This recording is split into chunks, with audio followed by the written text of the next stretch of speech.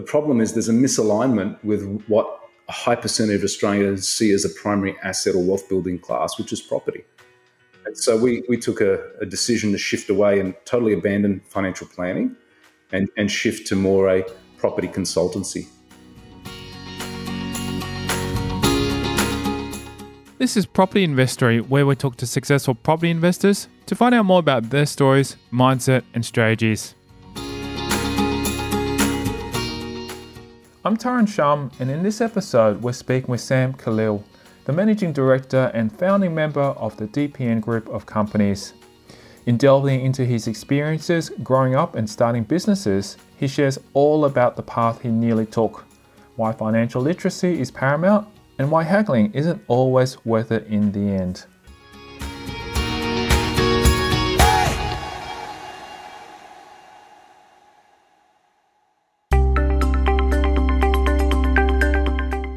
With over 27 years in business under his belt and a team of over 70 people across Australia, Khalil has a wealth of knowledge in all things business.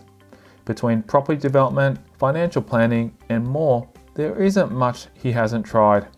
However, everything he does is tied together and always aligned with his humanistic values. My usual day is at least 100 emails, a number of calls with key team staff, developing, innovative projects within the group, innovating, enhancing what we do, connecting with my wife, which is really important. So, I like to read. I read spy novels. So, yeah, Tom Clancy, I like that style. Fairly long books and stuff like that. So I haven't watched TV for years. So. Considering his family's history and education, it isn't a surprise that Khalil prefers books to TV. Yeah, look, so interesting background. I was born in Sudan, which is in north-eastern Africa, neighbours Egypt. Wasn't there for long. My dad won a scholarship out of 7 nations in Northern Africa to the London School of Economics.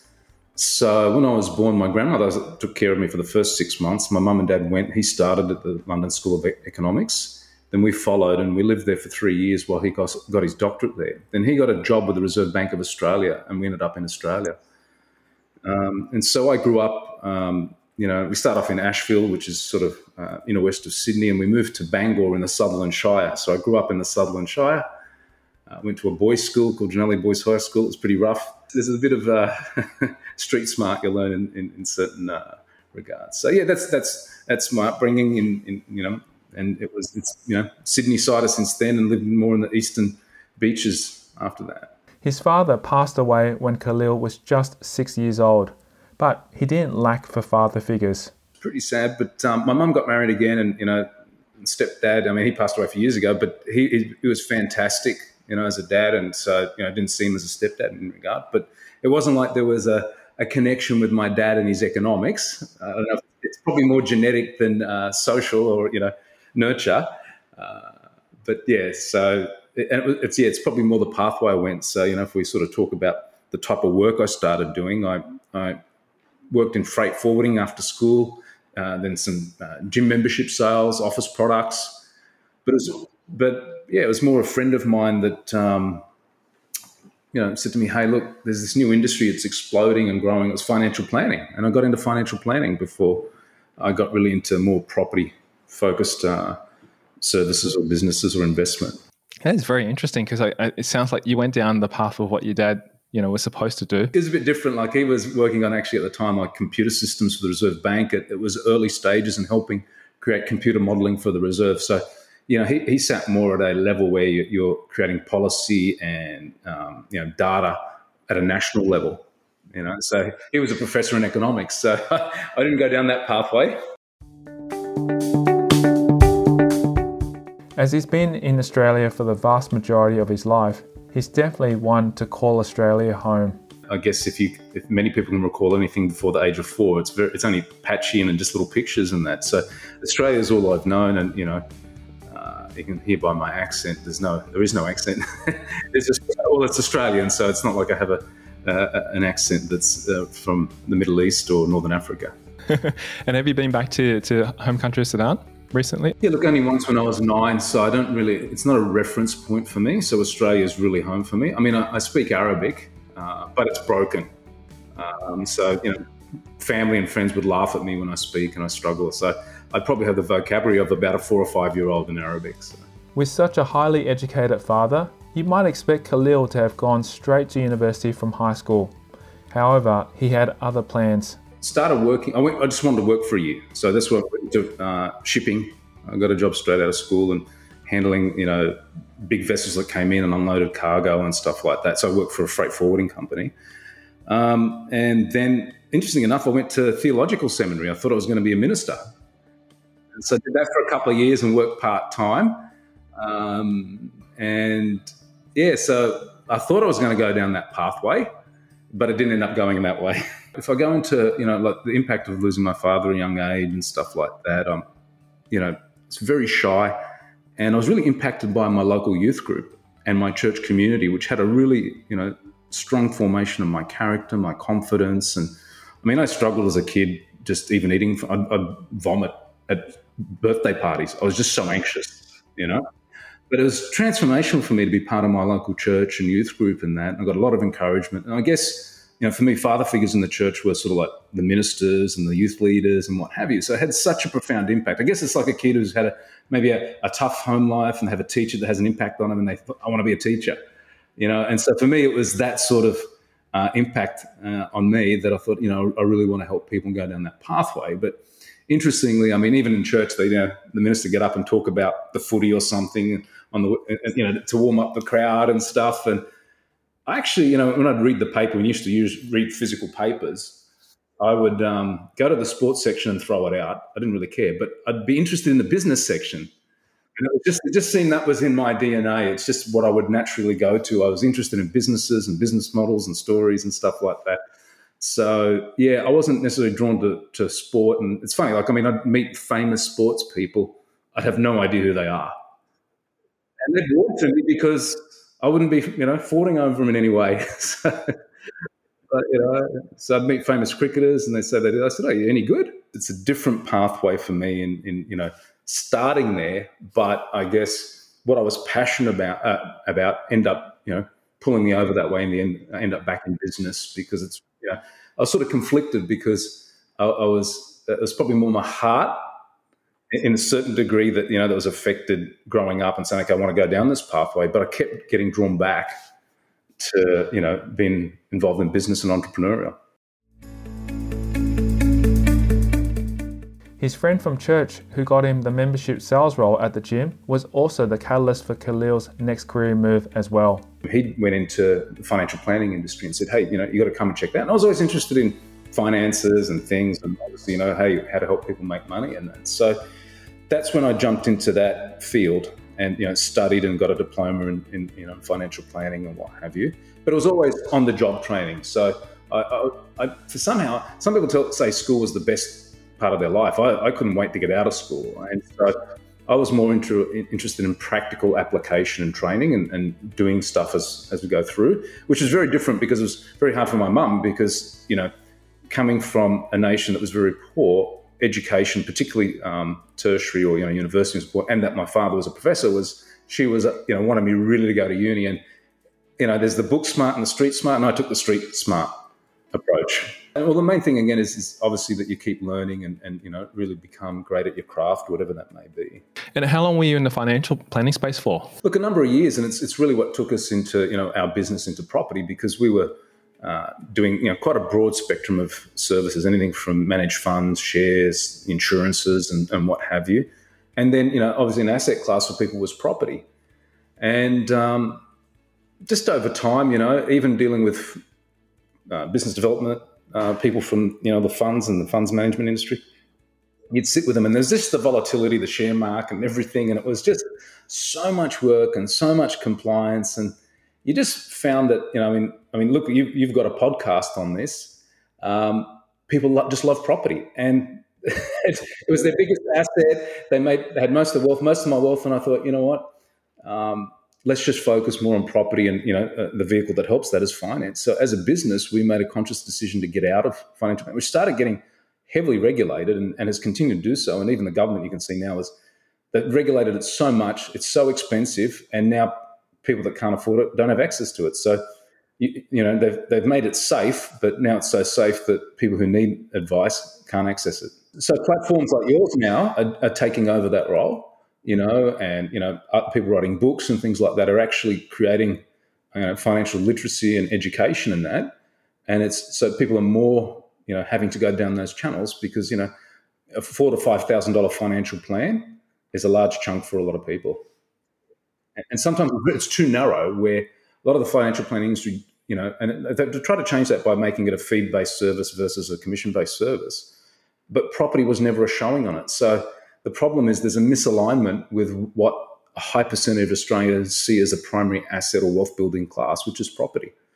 And so we took a decision to shift away and totally abandon financial planning and shift to more a property consultancy.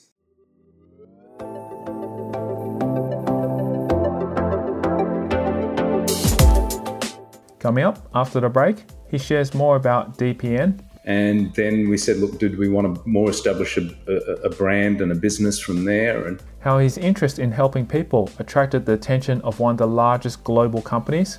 One of the businesses we launched was in the specialist disability accommodation. He explains how a time where he envied his friends worked out for the best. I think there's a good definition of discipline. Discipline is putting off what you want now for what you want later. And that's next. I'm Tyron Shum, and you're listening to Property Investory.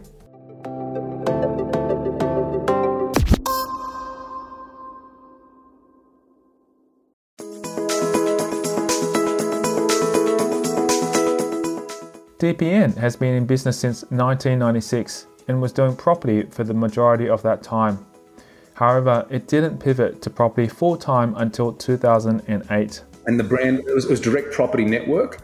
And then we shortened the name to DPN as a business, and have then just built, an ecosystem of companies as we've, grown from just being a small financial planning business. I mean, there's two business partners. We had our own client base pre-2010, and then we said, look, did we want to more establish a brand and a business from there? And I began to bring my passion for design and what have you, and really infused that into the business, and it changed then from just being, some private practitioners with their own individual client base to creating a corporation and an enterprise. That's amazing. So it sounds like you had a very short amount of time working, I guess, for someone, and you went pretty much into your business as a financial planner at a very young age. I was 23 years old. I was in office products. I had a company car, earning really good money. And it was like, go start a business and leave all the security and work on, mission-based income. And yeah, it was pretty daunting at the time. And, so I left and saved up money to make sure I cash flowed myself. But, I was working under someone else at the time and didn't really like their ethics. Then I left and started a business at the time called Integrated Financial Solutions, which was the genesis of DPN. And that's the financial planning business. And we did that for a number of years and got all the certifications and what have you. But as I said, we shifted down, more property and finance, and then have built some, enterprises within that. At the time, his parents were running a cafe.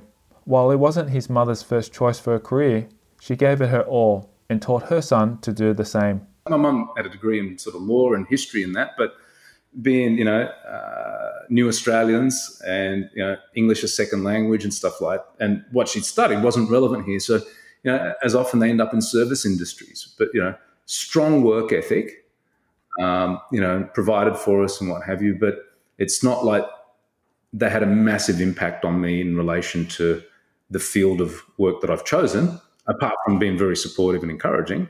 With his work ethic from his family, he had to pick up the property bug somewhere. The influence really was more one of my best friends. His name's Rod Stewart, not the singer, but that was his.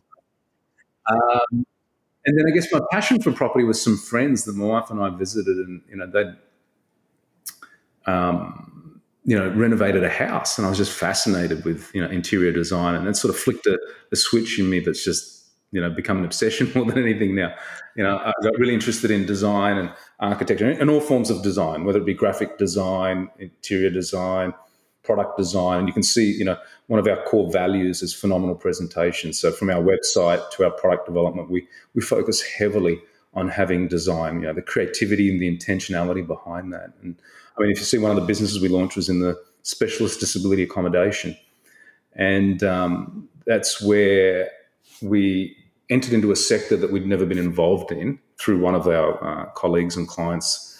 And we built a home for disabled Australians under the NDIS. And we just took our DNA of design, infused it into that product. And, one of my great examples or my admiration was for Apple as an organisation and how it, and my staff got sick of me talking about it. But interestingly, we ended up intersecting with Apple at the headquarters, and they saw what we're doing. One of Apple's core values is accessibility, which aligns with DPN's. Once they're connected, they collaborated on a project. And then they brought 3 busloads of people. We opened the house in February 2020. The Prime Minister at the time was Scott Morrison. Apple were blown away because we set the global standard for some of the accessibility products using Apple products. So that the kitchen bench would elevate using Siri, and it was secure as well. And to the point that I even had a bit of a streaming service with some of Apple's key employees globally around it. So it was just interesting that these core values that we had and that I'd emulated created that opportunity to intersect with an organisation that I'd admired and annoyed my staff with. But they're all there looking, now Apple's, involved in our project and helping us out in that. And it was, really rewarding to see that, our values that we've practiced and drummed into our team time and time again manifested into a product that set the standard,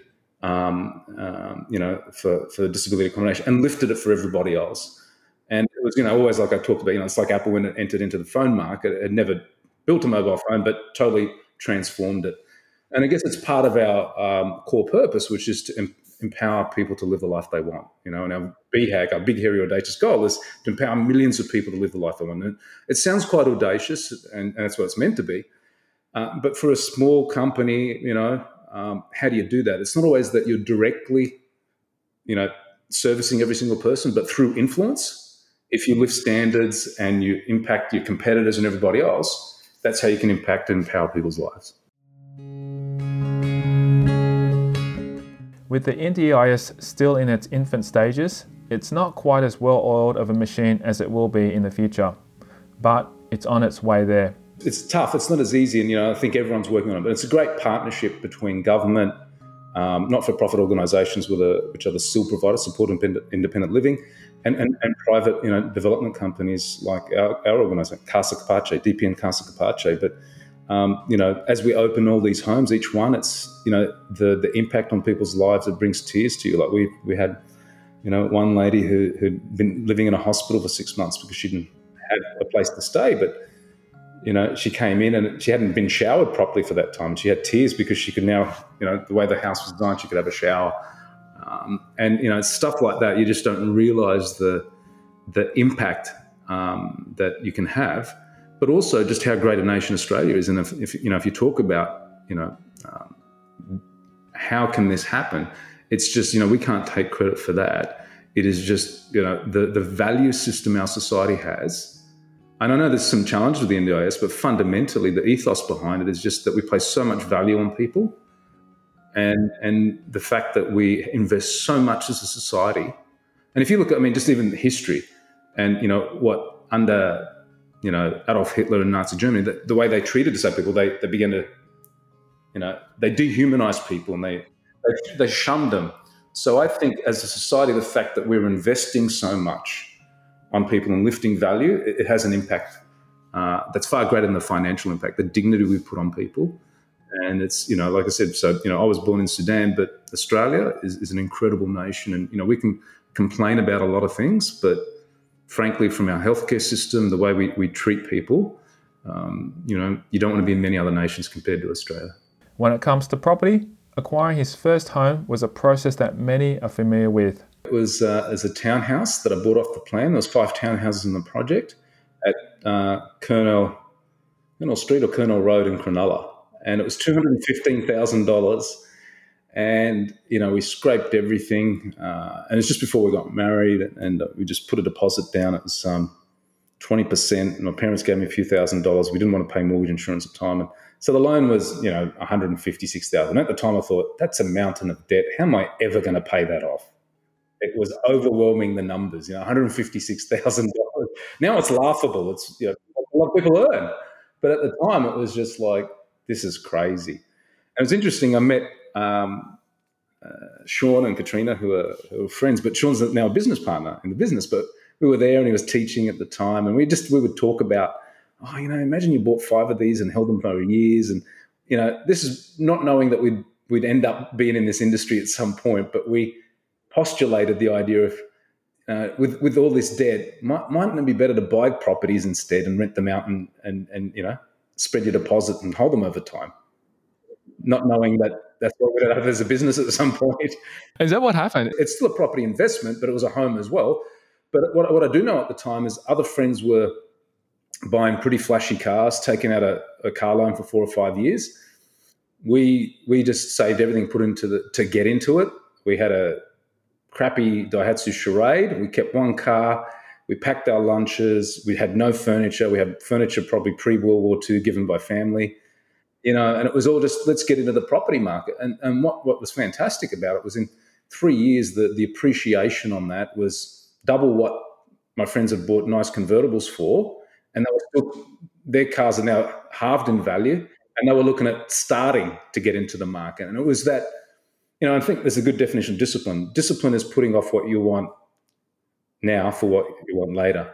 And so we just had to go without, but I didn't regret it because the increase in equity was transformational, whereas those people started coming to see me and ask me for help and say, I've got this great car.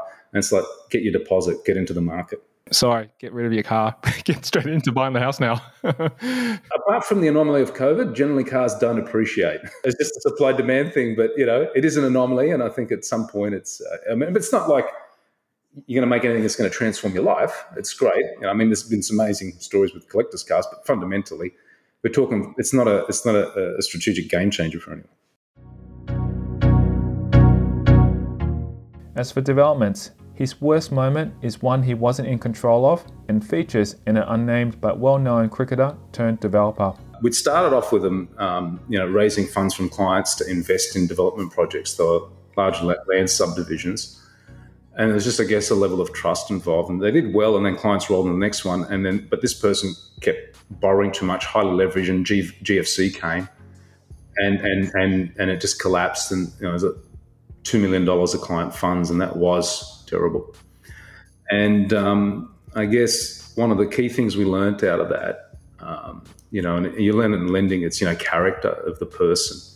And Lloyd, my business partner, said, his grandfather, and I wish we'd known this principle before, you can never do a good deal with the wrong person. And that was such a sage piece of wisdom, which is we've tried to really keep that at forefront. What's the character? It doesn't matter how good the deal is. It doesn't matter how good the contract you have. If the character's wrong, this deal's going to blow up at some point of time. It doesn't matter how much money or opportunity is in it. So, and it doesn't mean they have to be an evil person, because when we say the wrong person, it just means it's either a character issue, a capacity issue, or a competence. All right, and so you got to look at those 3 things. So like as we've looked at some other ventures, someone's looked at someone with great character. Their competence is good, but then look at their capacity. They're too stretched. They can't fulfill in it, Or it could be character's an easy one. If you can't trust them, it's just going to blow up. Doesn't matter how good the deal is. And the other one could be competence. They could have a lot of time. They could have a great character, but are they able to do it? So I think if you look at those 3 things, that they're really important when particularly in development or whatever you're going to do in business. You can't get away from that. So if you go into business, you've got to see it as a very intimate relationship. And if you can't do a good deal, it doesn't matter how good the deal or the opportunity. If I give anything to your listeners as some wisdom, is it will never work out, because who it is will always impact that venture. And don't delude yourself that you'll get away with it by striking a good deal or taking advantage or making it in your favor or what. Ultimately, deals, transactions, and businesses are all people anyway. Khalil recognizes that if you took people out of the equation, nothing would exist. And they influence it more than anything else. So even technology and that, people are going to be critical in having a positive, negative, or neutral impact. 2016, I bought a house at Wild Beach, right? The northern beaches of Sydney, Palm Beach, like pretty prestigious sort of area. It's a couple of $1 million, and thought, it was a bit more of an emotional thing, but I thought it'd go up really well. And 3 years later, it had gone sideways. I could have just bought a normal investment property in St Mary's or Western Sydney, and it would have done better. Strange enough, again, with the advent of COVID, the area's exploded because it was so far away. Like you said, where is it? But because it's just so far away, northern parts of Sydney, it was just geographically, it ended up being a second home place for people. People have that as that holiday. But now, because people can work remotely far often, lifestyle has trumped accessibility. Another low point for him was following the GFC when properties were down. At that time, he was looking for a home to purchase and renovate. And that's sort of part of our story was at Paddington, and I was just driving the bargain too hard for 20,000 more less, which was negligible. It was like 1% of the price, and the property doubled in 2 years. So it's more not. It was a bad decision in that I was being just too frugal, and it's something that I work with clients, people over time. They say, I can't afford it more than $1 million, and it's just human psychology. I said, can you afford $1,001,000, or and it's sometimes we undo ourselves with just nice and symmetrical numbers when we don't actually objectively look at the opportunity. So you can do yourself in by making the wrong decisions, but you could also miss opportunities because of being emotionally bound to certain numbers. So that was an opportunity cost decision because I was just trying to get a nice round number that I liked.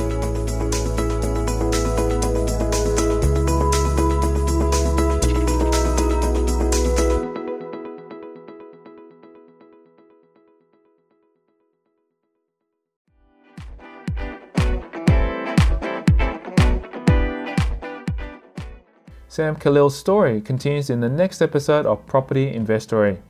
We dive deeper into his passion for design. But what I do like about it is the craftsmanship, the design, and again, that theme of design. And why there's a difference between excellence and perfection. Because you say, let's make this the standard, not accept what status quo is. He reveals the chance he took that went against what everybody told him. Not many developers would do this, because it's too much of a headache. And that's next time on Property Investory.